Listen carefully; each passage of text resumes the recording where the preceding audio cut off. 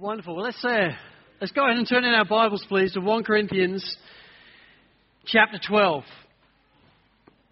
And if you want a title for this morning's message, we're carrying on with our new series, For the Common Good. Do you like the backdrop, by the way? I'm loving the backdrop. Good. Took me hours. It really did. No, it's Ali and her team. Just a wonderful, wonderful job. As usual. And I'd have to say, listening to Brendan's message, I did like the wooing from Alex and Heather. That was nice. Just the cheering on your different... That was nice. I'm going to try and not have so much of that today. But it was really nice. But last week, for those of you that weren't here, we started a series For the Common Good. And I just thought Brendan did an outstanding job of starting to open up the Trinity and the person and the work of the Holy Spirit. That's not easy to do. And so if somebody ever assigns you the task of, okay, I want you to preach on the third person of the Trinity, you've got one morning in about 45 minutes, all the best. That's a really hard task. And I just thought this young man did an outstanding job of it. I think what he did great was gave a very wide-angle lens on the person and work of the Holy Spirit, how he convicts the world and gives life to a people for them to enjoy God forever. How the Holy Spirit enlivens us and illumines and empowers. He brings us to life in the faith. He then illuminates God's word to us throughout our Christian life, and he empowers us to live the Christian life. So that was a great introduction to this series. But for the next 4 weeks, we've then got a much narrower lens, looking specifically at spiritual gifts. Now, we're going to start today with 1 Corinthians chapter 12, verses 1 through 11. And so that we're all clear, so that you'll not be disappointed with me at the end, I'm not going to try and exegete every verse of this. That's not the way we're going to go about this task. And the simple reason for that, in part, is because 1 Corinthians 12, 13, 14 is a corrective to a very specific church. And so it's very difficult just to say, okay, well, I know you're all ex-Penties, let's have it. You know, it doesn't work like that. So we can't just exegete it fully in that way. But I am nonetheless going to seek to exposit 1 Corinthians 12, 13 and 14. So we can really look at what are these spiritual gifts? How do they work? And what's the purpose of them? Should we be nervous about them? Or should we be pursuing them? So let's read from verse 1 through to the end of verse 11. Paul writes, "Now concerning spiritual gifts, brothers, I do not want you to be uninformed. You know that when you were pagans, you were led astray to mute idols, however you were led. Therefore, I want you to understand that no one speaking in the Spirit of God ever says Jesus is accursed. And no one can say Jesus is Lord except in the Holy Spirit. Now, there are varieties of gifts, but the same Spirit. And there are varieties of service, but the same Lord. And there are varieties of activities, but it is the same God who empowers them all in everyone. To each is given the manifestation of the Spirit for the common good. To one is given through the Spirit the utterance of wisdom, and to another the utterance of knowledge according to the same Spirit. To another faith by the same Spirit. To another gifts of healing by the same one Spirit. To another the working of miracles. To another prophecy. To another the ability to distinguish between spirits. To another various kinds of tongues. To another the interpretation of tongues. All these are empowered by one and the same Spirit, who apportions to each one individually as he wills." Now, Sovereign Grace Ministries are a family of churches who are, as you know, both reformed and charismatic. Now, for many folk, they say that's an oxymoron. You cannot be reformed and charismatic. And I would look them back in the eye and say, well, we are. We're both of those things. And we believe the Bible teaches both of those things. And so we are reformed, essentially, in the sense that we eagerly pursue being submitted to the authority and sufficiency of God's inerrant word and recognize his sovereignty over history and salvation. When we talk about being reformed, that's what we mean. We want to sit under this word, not over this word, but under this word. We want it to have authority in our lives as individuals. We want it to have authority in our church. And we want to sit under it deliberately. And as an expression of that, we do believe God is sovereign over all things, and that includes salvation. We don't believe that God's sovereign over all things except salvation. We believe he's sovereign over all things. And so when we say we're essentially reformed, that's what we mean. And so some would say, but you don't baptize infants. No, we don't. We don't like that bit of the Reformation. But all the other bits, we agree with. And so we're essentially Reformed in the sense that we want God's Word to be our guide, the inerrant Word of God, and we want to sit under it. And we want to allow then it to speak to us in all areas of life, trusting that God is sovereign over all areas and sovereign also then over salvation. But we are also unapologetically charismatic. We also eagerly pursue the power and presence of the power and active presence of the Holy Spirit in our lives. So when we say charismatic, that's what we mean. We actively pursue the power and active presence of the Holy Spirit in our lives. And so we have two pursuits as a local church. A pursuit to be reformed, to sit under God's Word as our guide, and also the pursuit of being charismatic, to pursue the Holy Spirit's active work in our lives. Now, neither of those two pursuits, so we're clear, should ever define us as a church. What should always define us as a church is the gospel. What must always define us as a local church is Christ and Him crucified. That's the teaching of Scripture. That is without doubt the central tenet of Scripture. And that is what we're all about. And that's why you are going to hear more and more and more about the gospel, but not necessarily more and more and more about the spiritual gifts. It's one of our things. It's one of our pursuits. But it's not what's central in us. What's central is the Saviour. But nonetheless, we do nonetheless have two pursuits. D.A. Carson, I think, sums up these two pursuits very well. Right at the end of his book, Showing the Spirit, he writes as follows. He says, we must desire to know more of God's presence in our lives and pray for a display of unleashed, reforming, revivifying power among us, dreading all steps that aim to domesticate God. I love that. That's the reformed side of things. That's the charismatic side of things. And you've got to understand, Dr. Carson is quite a reserved guy. So if you've ever met him or know him or seen him, he's quite reserved. He's Canadian. I've never seen him outside of a suit. You know, this guy, he's not the most charismatic person you've ever met. But his whole premise is we must not domesticate God. We must pursue His reforming, revivifying power. But, he writes so helpfully, but such prayer and hunger must always be tempered with joyful submission to the constraints of biblical discipline. Amen to that. We must sit under God's Word. But sitting under God's Word, we have to allow God's Word to speak into our lives. And as soon as we allow God's Word to speak into our lives, what becomes very clear is we need to pursue the active presence of the Holy Spirit. Not just 2,000 years ago, but today, in our lifetime. So I really have three hopes for this series and the remainder of this series. First of all, I hope with all my heart that we'd be educated, that we'd grow in our understanding of spiritual gifts. 1 Corinthians 12 verse 1 says, now concerning spiritual gifts, brothers, I do not want you to be uninformed. His concern was, Corinthians, you are just messing up. You're exercising these spiritual gifts all over the shop, but this is charismatic chaos when I come into your church. This is just an utter nightmare. And so I don't want you to be uninformed. So I'm going to tell you. I'm going to start to teach you about the gifts of the Holy Spirit. And certainly from my premise, coming at this whole series, this is where I really began. I really had a sense from the Lord that He didn't want Sovereign Grace Church Sydney to be uninformed. And so this is not a corrective to you like it was to the Corinthian church.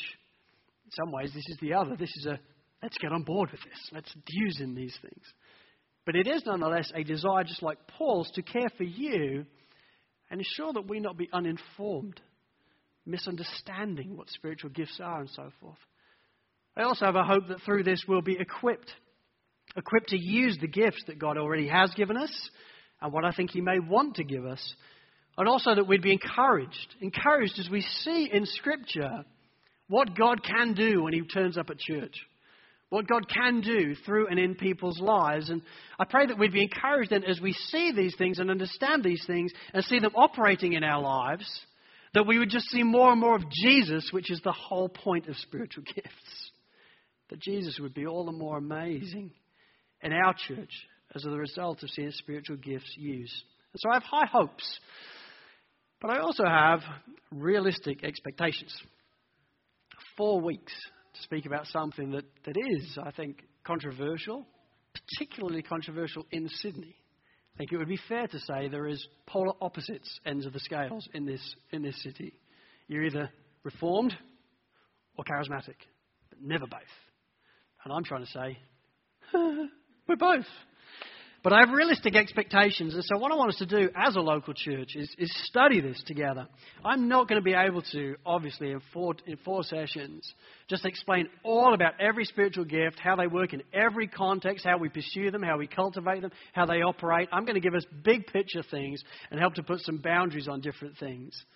But we should study these things. A few books then. Obviously, the first one that Brenda mentioned, Delighting in the Trinity, is just an outstanding book. I came across this book at the Gospel Coalition in April when I went out there. And I think as Brendan says, it just does an amazing job of helping you love God more. The Godhead, Father, Son, and Holy Spirit. This is one of the books for me. My brain is at best small. And so this is one of these books for me that I read it and I'm just like, oh my gosh, this is amazing. Because it just expands your mind as to how great God really is, which does cause you to want to love him more. So grab that book, you'll enjoy it. Another one by Gordon Fee, Paul, the Spirit and the People of God. What Gordon Fee does, a great job, a great scholar, is he really spends time looking at Paul's writing and says, well, look, this is what Paul says about the Holy Spirit in God's Word, and this is how the Holy Spirit interacts then with the people of God, the church. This is just a fantastic book and will be well worth you getting and reading. D.A. Carson then, Showing the Spirit. As I said before, we're not going to be able to exegete every verse in 1 Corinthians 12, 13 and 14. But Dr. Carson does, if you'd like to read him. So this is an exposition of 1 Corinthians 12 through 14, and he details different things. It's just an excellent book. And so if, as I say things, you think, I have no idea what he's on about, buy the book, read the Bible some more, pray more, and you'll start to figure it out. And then Sam Storms, one of my favourite books, The Beginner's Guide to Spiritual Gifts. He just takes on the 9 gifts that are mentioned in this passage, 1 Corinthians 12, verses 1 through 11, and he starts to expand what they are in particular. And so I'd encourage and recommend you get that book as well, because that will help us build a criteria for what they are. So, realistic expectations, but nonetheless high hopes. High hopes to educate, high hopes to equip, high hopes to encourage. And so let's pray, because I need help. Well, Lord, I do ask for your grace. Lord, this is a new topic. And for many people in this room, it's probably the first time they've really engaged on this topic in an expositional and theological way. Oh, Lord, would you help me then? Holy Spirit, would you illuminate the truth of God's word to our hearts? Would Jesus become bigger as we pursue spiritual gifts together? And Lord, would you help us then grasp what your word says and not come at it with our own traditional backgrounds or our own ideas, but come at it like children, sitting under your word and seeing what you have to say. So address us, Lord, in Jesus' name. Amen. Okay, so the big idea, introducing spiritual gifts. The big idea is this. This is the one thing that I want you to get from today's message. Are you ready? It's in a sentence. Spiritual gifts are wide and diverse grace gifts given to us and empowered by God for the common good.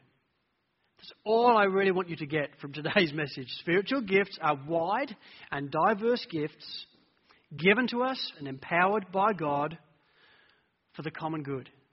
That's where I want us to go with this whole teaching here today. I want us to grasp what spiritual gifts really are in an introductory way and see how they're wide and diverse. They're grace gifts. They're given to us and empowered by God. And they're given for the common good. So 4 points that are going to help us unpack that. And here's the first. Number 1, spiritual gifts are for today and given to all. See, one of the common misconceptions that we have to take on right at the start of this study, the common misconception is this, that spiritual gifts have now ceased, that they don't exist. And so to be charismatic is just insane, because to pursue some spiritual gifts that died out 2,000 years ago is utterly crazy. To pursue something that the Bible seems by some, which I believe is a misread, to say that spiritual gifts have ceased would be insane. And so why would I as a pastor encourage people to pursue spiritual gifts if they've actually gone? Well, the reason why I'd encourage you as a pastor to pursue spiritual gifts is because they haven't gone. I think that's a misconception. And it's a misconception and a misteaching of actually 1 Corinthians 13, verses 8 through 12. Because some misread this, you can turn there if you'd like to. Some misread this and think that because the Bible has been completed, because the canon of Scripture has come to an end, that means prophecies come to an end, and tongues have come to an end, and the spiritual gifts have come to an end. And they get it from just here. Look at verse 8 through to verse 12 of chapter 13. Paul says, love never ends. As for prophecies, they will pass away. As for tongues, they will cease. As for knowledge, it will pass away. For we know in part and we prophesy in part. But when the perfect comes, the partial will pass away. When I was a child, I spoke like a child. I thought like a child. I reasoned like a child. When I became a man, I gave up childish ways. For now we see in a mirror dimly, but then face to face. Now I know in part, then I shall know fully, even as I have been fully known. Now some would say, and I believe it's a misreading, that what Paul is saying here in verse 9 is the perfect is the Bible. So when the perfect comes, i.e. the canon of Scripture closes, the Bible comes in its entirety. When the Word of God comes, the imperfect will pass away, i.e. that we won't be able to, prophecy will no longer be in part. Won't be needing prophecy anymore, won't be needing tongues anymore. Well, if that's true, according to that text, if you exposit it correctly, you'd have to say, well, knowledge has probably ceased as well then, since we had all of Scripture. Doesn't make sense. And neither does it this whole premise of when I was in a child, and then talks about, I gave up childish ways, for now we see in a mirror dimly, but then face to face. What, through this? I put to you, what he's talking about is the consummation. He's talking about the return of Jesus Christ. So when Jesus Christ comes, we'll no longer need prophecy. When Jesus Christ comes, tongues won't be needed. When Jesus Christ comes, although now we see in part, then we will see fully. We will know Him fully. For now we see in a mirror dimly, even by reading God's Word, we see it in part and we think this is incredible. But in that day we will see Him face to face and know Him fully. And so the perfect isn't talking about the Word of God. The perfect is talking about the return of Jesus Christ. And I trust that excites you because straight off I've just dismantled that argument. And what that means then is that spiritual gifts are for today. They didn't die out when the perfect comes. The perfect is Jesus returning. So we have the Bible. That's amazing. But the Bible then teaches that spiritual gifts are still for today. Sam Storms in the Beginner's Guide to Spiritual Gifts says it this way. He says, for many years I've heard people say miraculous gifts accompanied and attested to the truth of the gospel until the last word of canonical Scripture was written. Now, there's no longer a need for such manifestations of divine power. The Bible itself has replaced miraculous phenomena in the life of the church. Here's his response. My immediate problem with this is that the Bible itself makes no such claim. I'm not denying the role of miraculous gifts in bearing witness to the truth of the gospel in the first century, but why should we think the church in our century stands in any less need of this activity of the Holy Spirit? My friends, how true that is. When Jesus Christ walked the earth in the Gospels, He drew on the power of the Holy Spirit to perform miracles, to perform healing, to speak prophetically, to speak words of knowledge in various situations.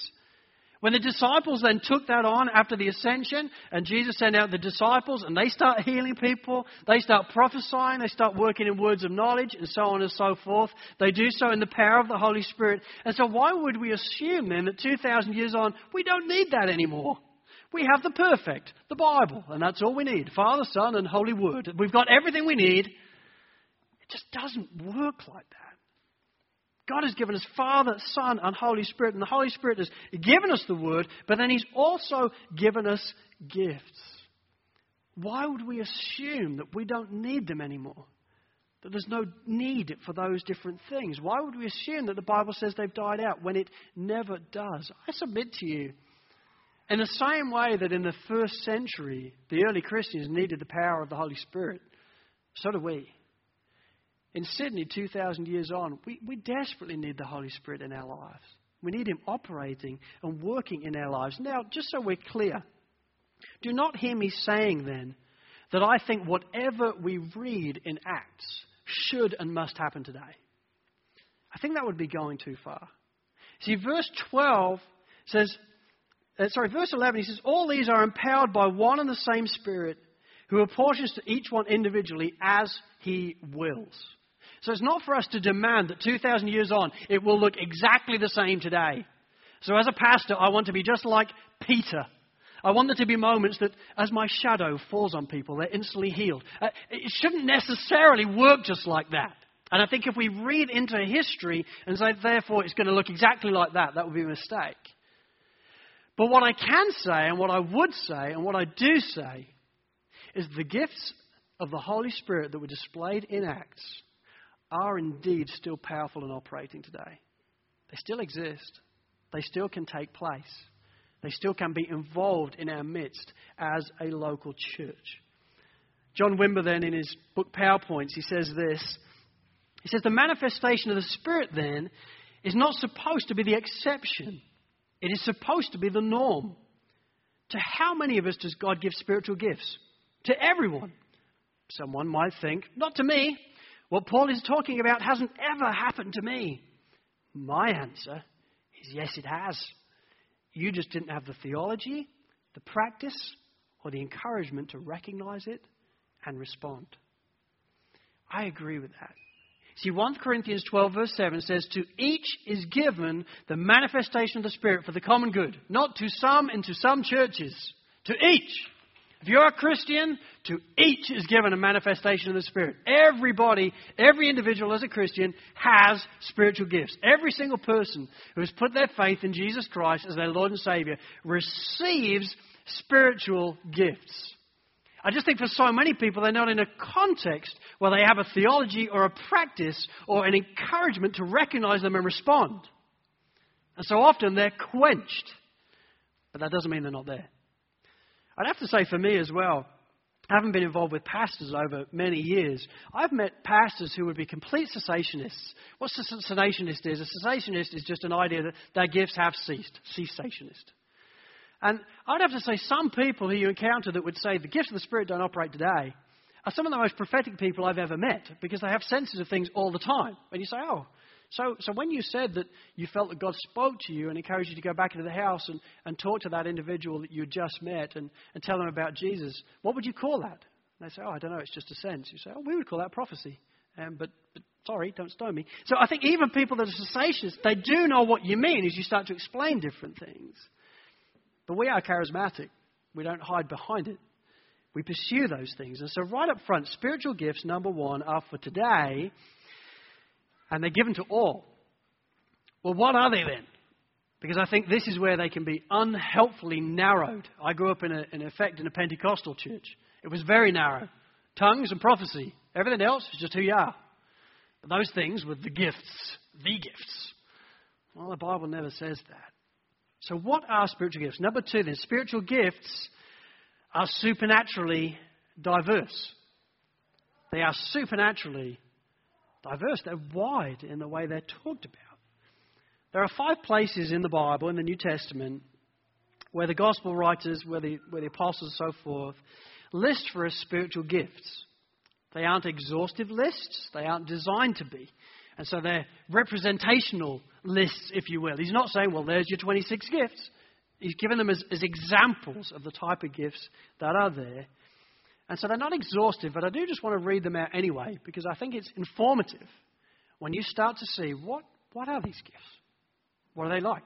And so Romans chapter 12, we see that there's a gift of prophecy, gift of service, gift of teaching, gift of encouragement, gift of generosity, gift of leading, acts of mercy. In 1 Corinthians chapter 7, the Apostle Paul says that singleness is a gift. It's not often classed as a spiritual gift. Afraid so, charismata. It's a spiritual gift. 1 Corinthians chapter 12, the gift of word of wisdom, words of knowledge, faith, gifts of healing, working of miracles, prophecy, ability to distinguish between the gifts, tongues, between the spirits, tongues, interpretation of tongues, helping, and administration. How often is administration hailed as a spiritual gift? Well, often. 1 Corinthians chapter 12. Ephesians 4. Apostles, prophets, evangelists, pastors, and teachers. They are our offices, but they're also spiritual gifts. 1 Peter 4. Speaking oracles of God and serving.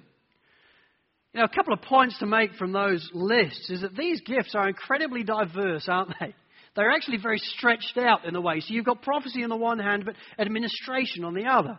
You've got word of wisdom on one hand, and then encouragement. You've got leading on the one hand, and then speaking oracles of God on another. They're very diverse in the way they are. Not many people say, oh, Dave, I just want the spiritual gift of helping. But it's a spiritual gift. That's what the Bible talks about. It has lots of gifts. And again, they're just representational. So I would say there are people in our church, Julie Passett should be one of them, that I'd say without doubt has the gift of hospitality. There is a unique gifting. So we're all called to be hospitable, right? Bible commands it. But there are certain individuals that you come across and you think, that's a gift. That's unusual. That's more than the rest of us seem to have in different ways. Gift of administration is just the same. Gift of leadership is the same. Gift of pastoring is the same. When you start to think about it, you realize, there's lots of different gifts out there. And we start to see them in different ways. These gifts are incredibly diverse. But it's also important to realize, and this is something I think in Pentecostal tradition is so often misunderstood. It's important to realize that all of these gifts are supernaturally diverse. I.e., all of these different gifts are by nature given by God in a supernatural sense. 1 Corinthians 12 verse 7 again, to each is given the manifestation of the Spirit for the common good. And then he starts to list different ones in different contexts. The point is they're all supernatural. And it's so important we realize that. Because I think that's one reason why so many people don't think they have any spiritual gifts. Well, I've never prophesied and I don't speak in tongues. And I've prayed for people and never seen them healed. I don't have any. Okay, but do you have the gift of hospitality or encouragement or generosity or leading or care? Oh, maybe. I hadn't thought about any of those things. And they're spiritual gifts. See, God uses natural gifts and then empowers them in a supernatural way.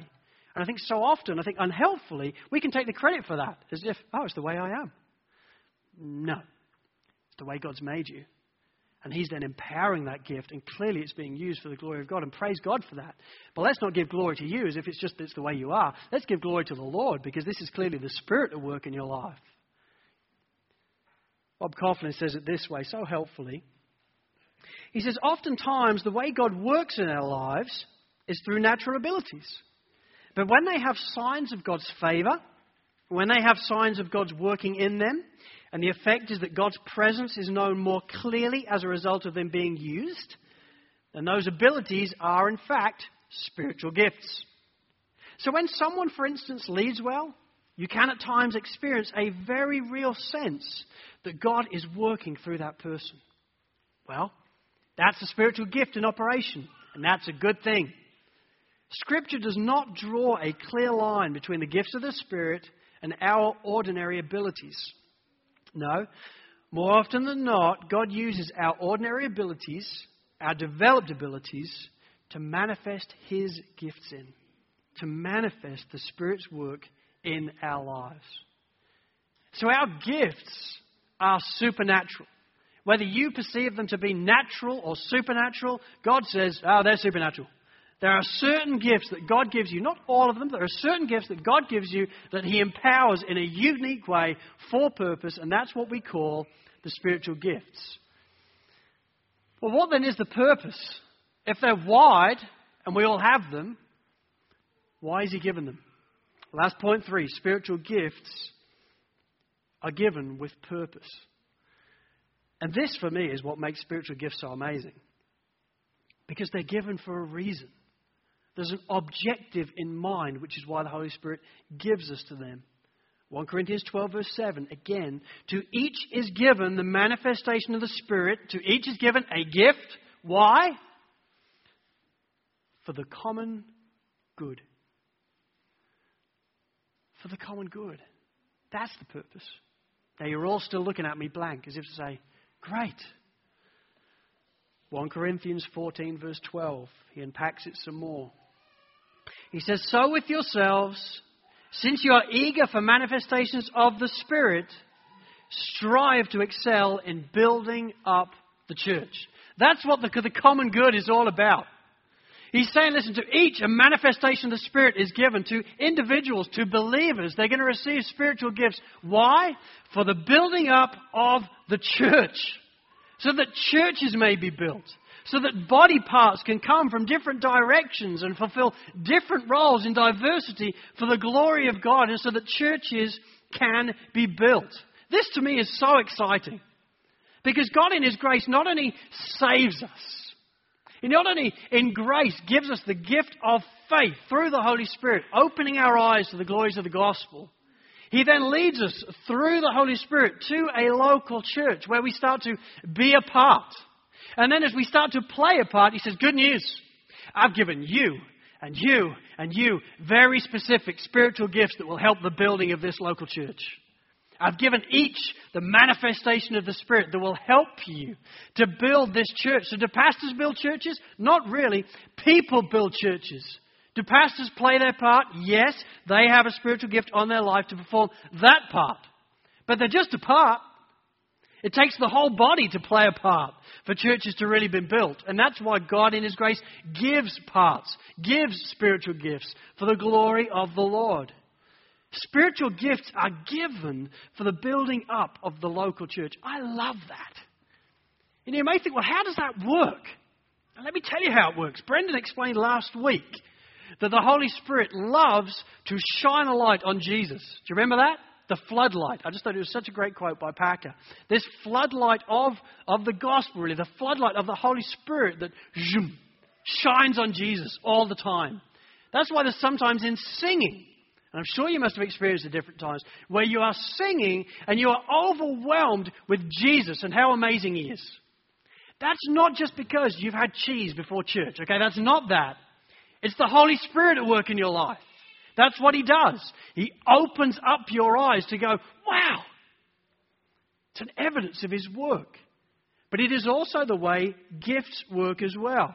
See, so what happens is the Holy Spirit in grace wants to point a light on Jesus. So how does He do it? Here's one way He does it. He gives you gifts.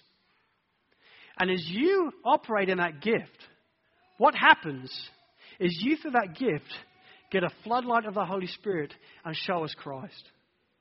So when a pastor is operating like they should, preaching the gospel, there will be times where people will go, I see Jesus, this is amazing. That's because they are operating in their gift and showing you Jesus. There are times when you're around somebody's home enjoying their gift of hospitality. And you don't just enjoy the food, you come away and you think, I love Jesus more. I'm so grateful I'm a part of this church. I'm so grateful that I know this person. There's times when people use their creative abilities and they start to produce things like this, or they make cards like Kylie does. And you see the way it is used then in the local church for people to love Jesus more as they realize, I love being a part of a church. A church is the bride of Christ. It's all about Jesus. I'm amazed by Jesus more as people use their gifts. The gift of administration, you think, what has that got to do with seeing Jesus? A lot. The Holy Spirit creates order for a start. That's one of His main roles. That's what an administrator does. Creates chaos into order. And then as that order is created, what happens is people start to hear the gospel being prepared. They start to enjoy fellowship of the Holy Spirit as they start to engage with one another at the ends of meetings. They start to have context where they can actually come together and experience fellowship in the Holy Spirit and see Jesus all the more. The Holy Spirit loves to point a light on Jesus. And so He gives you gifts. If you like, see them as torches. He gives you torches to point people to Jesus. And as you play your part, what happens is the church is built. The church is built together. They're starting to be used for the common good. And so the Holy Spirit gives gifts of preaching and teaching and leadership so that people can see Christ and be amazed by Jesus and may be built up into a church as they do. He gives gifts of prophecy and words of knowledge and words of wisdom. Not so somebody can come up to the mic and we're like, that is amazing. That's just so amazing why they did that. No, the reason that it should happen, exactly how it operated this morning, is two folk come up, they share. We're all amazed more by Jesus and His care towards the people in this room. Amen? It's a shining of a light. We're not going away thinking, oh, that is so, let's carry them out on our shoulders. But if Jesus was here, we would carry him out on our shoulders because it makes more of Jesus. The gifts of acts of mercy, encouragement and generosity, they're all gifts given to individuals so that we may see Christ, and that as people use that gift, I think Glenn Thompson, the gift of encouragement. If ever I have a message that just thinks, that sucks, I just go straight to Glenn because I need the gift of encouragement. We all use our gifts differently, but ultimately we start to see Jesus. Serving, helping, administration, all given to us by the Lord, so that people may see Jesus and that the church may be built up as we do. Do you get that? I think that spins the head on what so many people think of as spiritual gifts. They get so nervous about, well, it's just a euphoria. I hope not. I hope that as people use their gifts that are wide and diverse, we may as a local church see more and more of Jesus. Christ may be bigger in our eyes. If it is more of a freak show or more of a circus, well, A, that's what we see in Corinthian church. But if that is, then it is misusing the gifts. If people are being held up as, oh my, thank goodness they're here, they prophesy, then we've missed the point. If they want to use their gift humbly and in love for the glory of the Lord so we may see Jesus, oh, fantastic. But if it's to draw attention to the gift itself, that's a bit like a floodlight being drawn attention to. Check out the floodlight. No, check out what it's shining on. Christ. Jesus and him crucified. You know what? It's so important then that we not see some spiritual gifts as better or more worth than others. And I cannot overemphasize this too much. It is so important that we not make the mistake of seeing the gifts as somehow ranked by God or of more worth in the church. Because that's just not the case. And I think it is a common misconception. The idea that gifts are in some way indicative of varying maturity levels. That, if you prophesy, God must really love you. You must be really mature. No, they're grace gifts. Or just this misconception that the idea of different gifts are just better or worse than others, more to be desired than others in a sense. That's really what the Corinthian church happened there. The Corinthian church were just in a mess. So what they are doing is they're coming in like we are, and they're basically wearing their spiritual gifts like badges. And they're starting to grade each other on how well they're badges. And so the black belt would probably be like speaking in tongues. And the brown belt would be like prophecy. White belt would be like, oh, you administrate. Oh, thank you. That's really kind. And they're coming in and they're starting to see each other that way. They're starting to think that true spirituality means the most amazing spiritual gifts, prophecy and tongues will be right up there.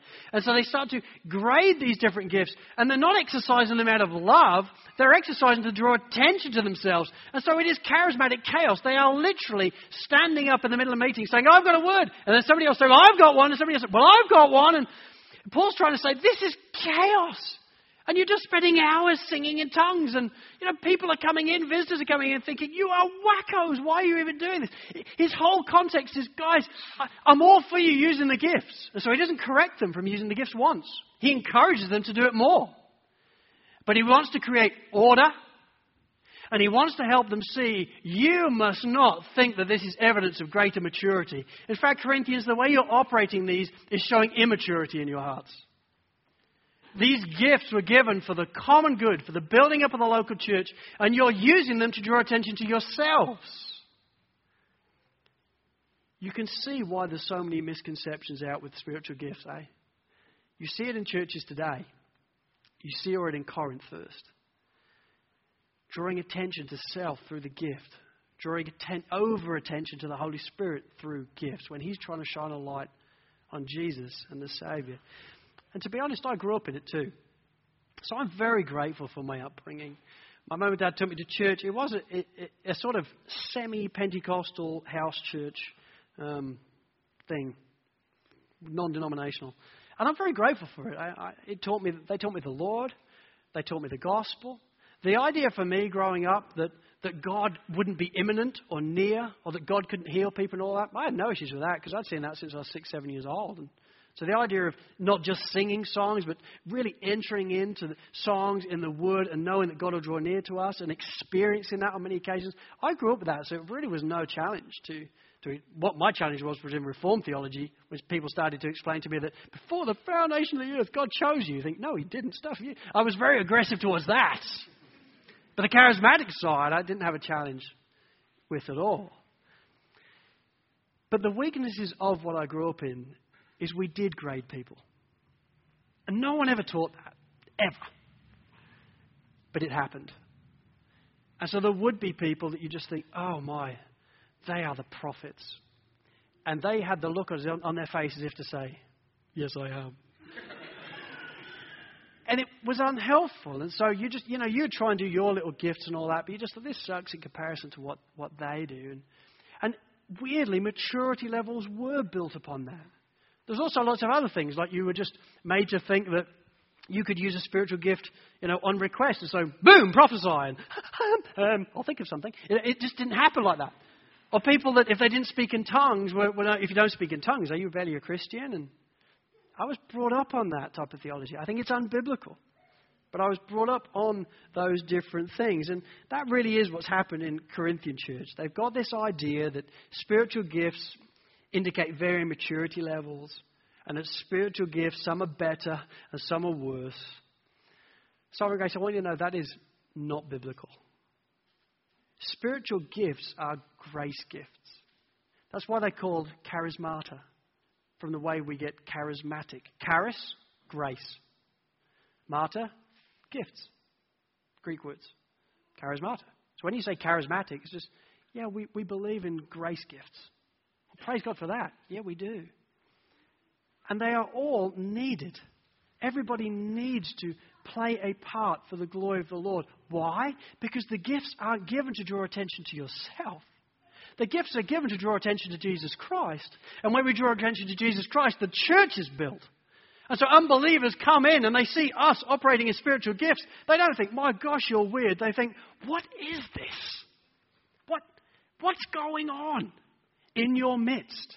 As we'll see next week in prophecy, there were people coming into Corinthian church and just thinking, you guys are weird. And what Paul was saying is, I want people to come and I want, through the gift of prophetic word, them to know that God is in this place and fall at their knees and want to give him worship. That's what I want to see going on. The gifts of the Holy Spirit are important and needed, and they are given with great purpose. What a privilege, don't you think, to be able to be given a gift by the Lord where you can shine your light on Jesus Christ. How good is that? That's all spiritual gifts are. Not all as in that's disappointing, but all as in, no, that's all they are. How amazing is that? One more point then. Spiritual gifts, number 4, are to be eagerly pursued out of love. Spiritual gifts are to be eagerly pursued out of love. One final common misconception that I want to look at is that when we are converted, we receive all of the spiritual gifts that we're ever going to get. And so it's like a job lot. And so, you become a Christian. Boom, have a slice. Figure out what it is as you get older and then you get on your way. And I think 1 Corinthians 12 verse 7, this idea that to each is given a manifestation of the Spirit, it can be misrepresented in that regard, that you become a Christian, manifestation of the Spirit, boom, that's your bag. But Paul doesn't make it sound that way, and he certainly doesn't teach it that way, because he wants us to eagerly desire other gifts. So different to what he says in 1 Corinthians 12 verse 1, 1 Corinthians 14 verse 1, 1 Corinthians 14 verse 12, 1 Corinthians 14 verse 39. We are told to eagerly desire and earnestly desire spiritual gifts. He wants to move us on. He wants to bring us on to eagerly desire more and more gifts. Quite literally, what you see in context of 1 Corinthians is the Holy Spirit just isn't done with you yet. You didn't get a job lot upon salvation. He wants to give you more. And this shouldn't surprise us. Is that if the whole purpose is through gifts pointing attention to Jesus Christ and building a church, why would we be surprised that we want to eagerly desire them then and that the Holy Spirit wants to give us more? So Paul tells us every time, eagerly desire them. Earnestly pursue them. I want you to receive more and more gifts of the Holy Spirit. And so I want to encourage you, Sovereign Grace, that needs to then be our story.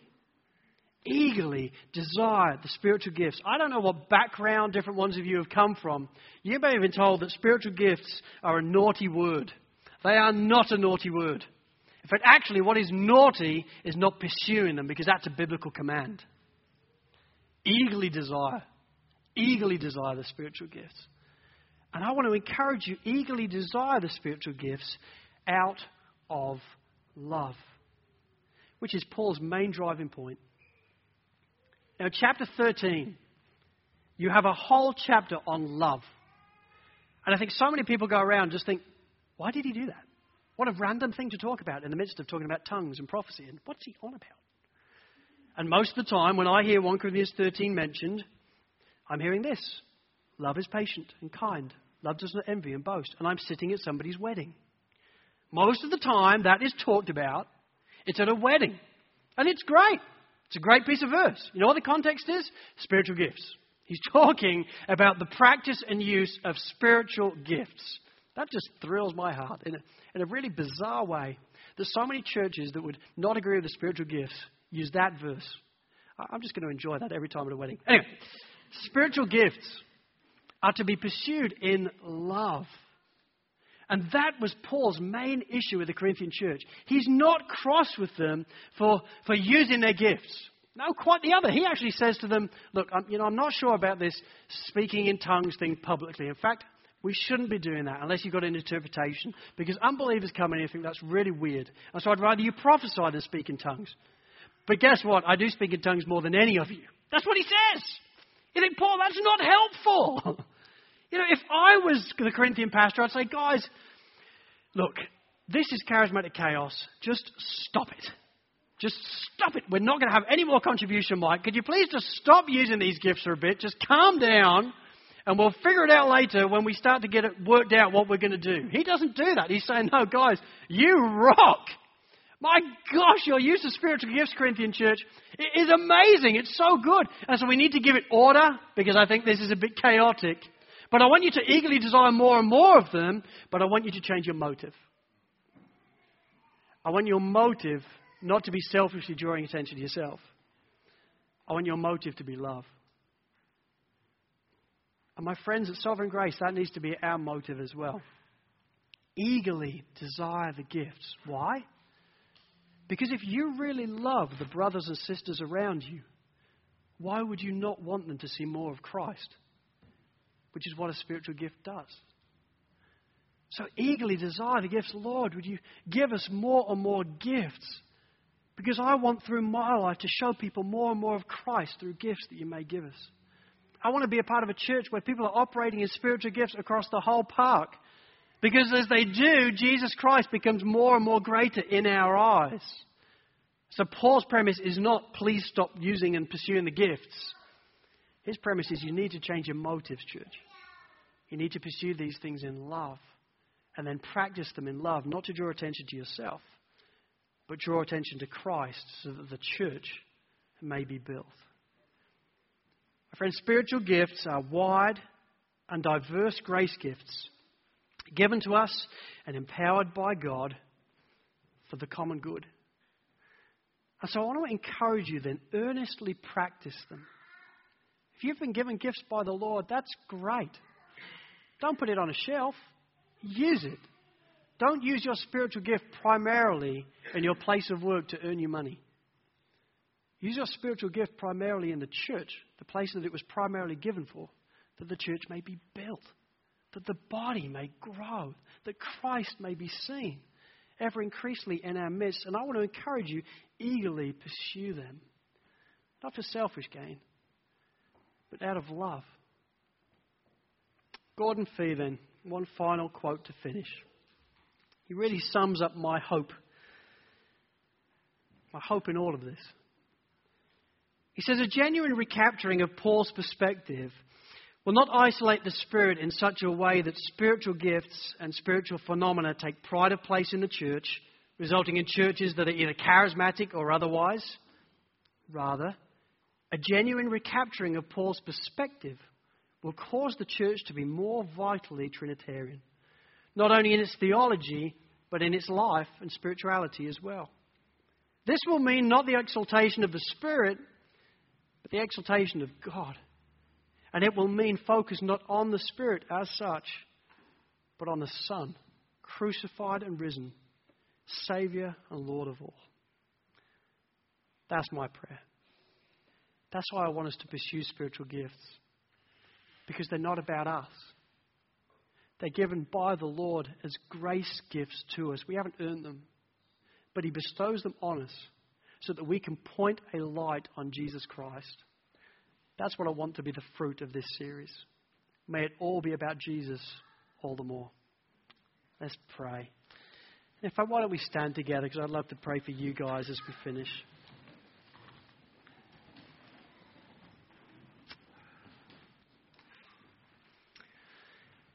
In an absence of any song relating to the spiritual gifts, I'm just going to pray instead. Lord, I do thank you that your word is clear.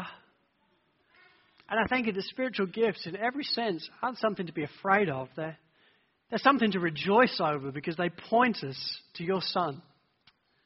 They point us to Christ and Him crucified. Lord, I do pray that throughout this series, Lord, would you give us eyes to see and ears to hear the glories of what your word is talking about. Lord, would you give us the gift of faith to be able to operate in these gifts. And Lord, would there be no individual in our midst that thinks wrongly that they just have no gifts. Quite evidently, your Spirit has bestowed gifts on all. To each is given a manifestation of the Spirit to the common good. And so, Lord, would you help us then be a church that shine a light in the right sense on to Jesus Christ by using our spiritual gifts for your glory. Lord, help us to eagerly pursue them, not to selfish gain, but for godly gain. Not for selfish look at me, but for boastful look at Him. Lord, would that be our desire and would that be our passion? Oh, Lord, did you equip us then over the next 3 weeks to understand them more clearly and to then, guided by your word, understand how to operate in them in an orderly way, in a concise way, in a way that as best we can, operating in the gift you've given us, shine a light on your Son. Help us do that, Lord, in Jesus' precious name. Amen.